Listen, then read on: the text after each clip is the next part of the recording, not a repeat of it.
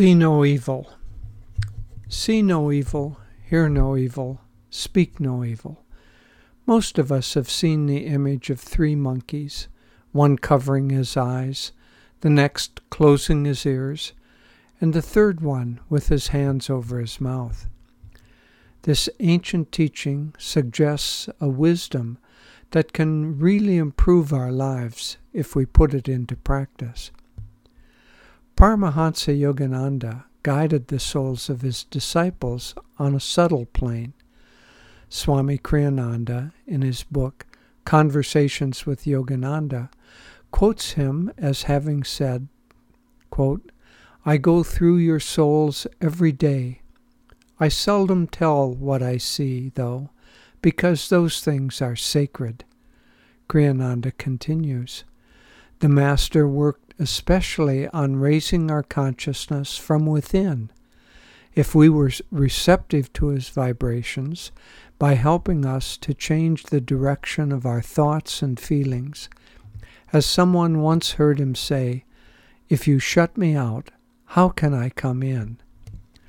I like to think that he is doing the same today for those of us who have opened ourselves to him." Here is a sweet story of another instance of helping someone to change. One Sunday afternoon, a man was strolling through the park when he saw an old man sitting on a bench enjoying a cup of tea. Tentatively, he asked, "Dr. Allen, is that you?" "Yes," the older gentleman replied. "And who might you be?" "I was a student of yours in science class, and one day you did something that completely changed my life. You must remember me, even though it was many years ago." "I'm sorry, I don't recall your face. Can you refresh my memory?" "I was young, poor, and foolish. One day while in class, I stole my friend's watch. When he discovered it was missing, he went to you for help. You announced that no one could leave the classroom until the watch was found. Then you asked all the students to stand up, close their eyes, while you searched their pockets. After a time, you announced that the watch had been found and that everyone was free to go. What inspired me was that you let me leave without ever saying anything. From that time on, I made a vow to live a good life. Now, because of you, I am a teacher too." The old man smiled sweetly and said, "Oh, I remember the incident very clearly, but I don't remember you as the culprit." "How is that possible?" asked the young man. "Well, you see, while I searched for the watch, I also kept my eyes closed." All parents know the value of occasionally ignoring mistakes, turning a blind eye, when their children make some minor error in judgment. If human parents use this strategy, don't you think our spiritual parents, our Heavenly Father and Divine Mother, do too? And shouldn't we too then do the same? It isn't as if we should be ignorant or in denial about the mistakes we see around us. In fact, we should actively try to correct them.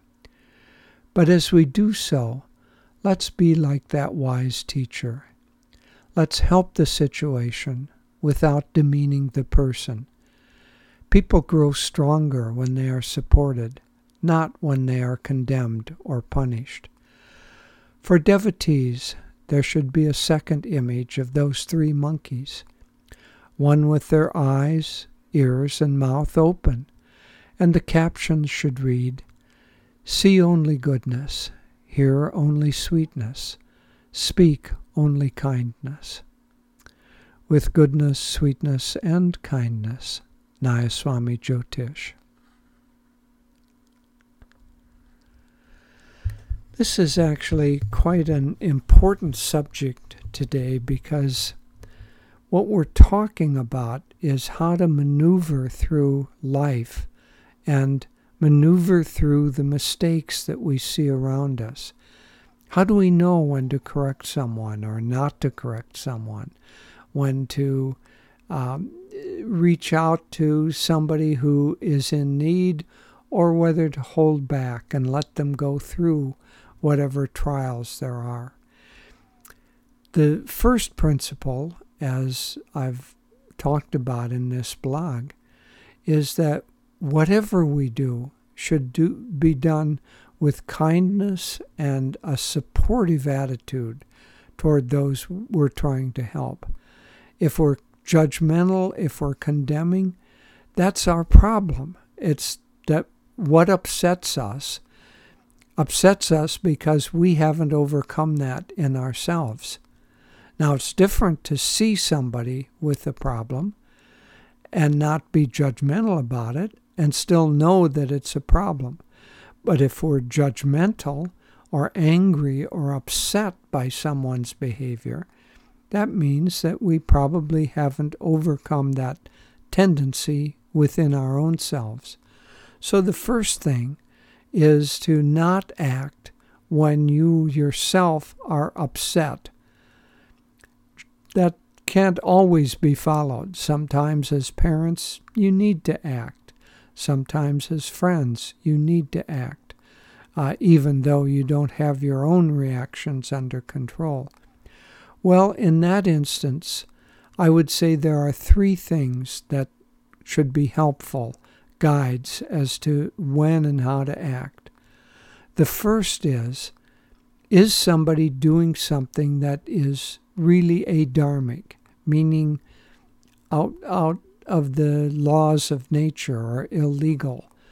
In this case of the students stealing the watch, that was an adharmic act. And the professor had a responsibility to act in that sense. So if you see something that is truly adharmic, then you need to take some stand about it.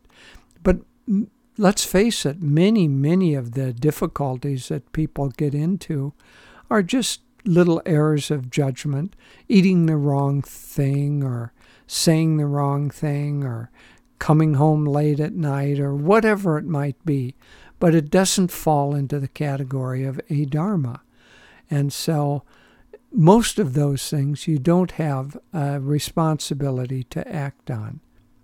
The second thing to keep in mind is the behavior of this person hurting other people? So poor eating, coming in late at night, those kinds of things, it may hurt the person involved, but it isn't hurting other people. Whereas some behaviors are detrimental to those people around them. And in that case, you have to consider the greater good for the greater number of people and act if indeed you see that a person is actively hurting others. And then the final instance where you should act is if a person has actively asked you to help correct their behavior. This was true in the case of Master working with his disciples. They had put themselves spiritually under his care, and he felt a responsibility. But in this case, somebody needs to actively ask for your advice. And unless they do, and in fact, unless they really show that they're wanting your advice, it's better to wait. As Swami Kriyananda put it, if you say something too soon, a person will reject that. And then later on, if they do want help, you have to overcome their earlier sense of rejection. So, yes, let's be active in this world, trying to do what we can to help and uplift it. But let's do so in a kindly, supportive, and loving manner. God bless you.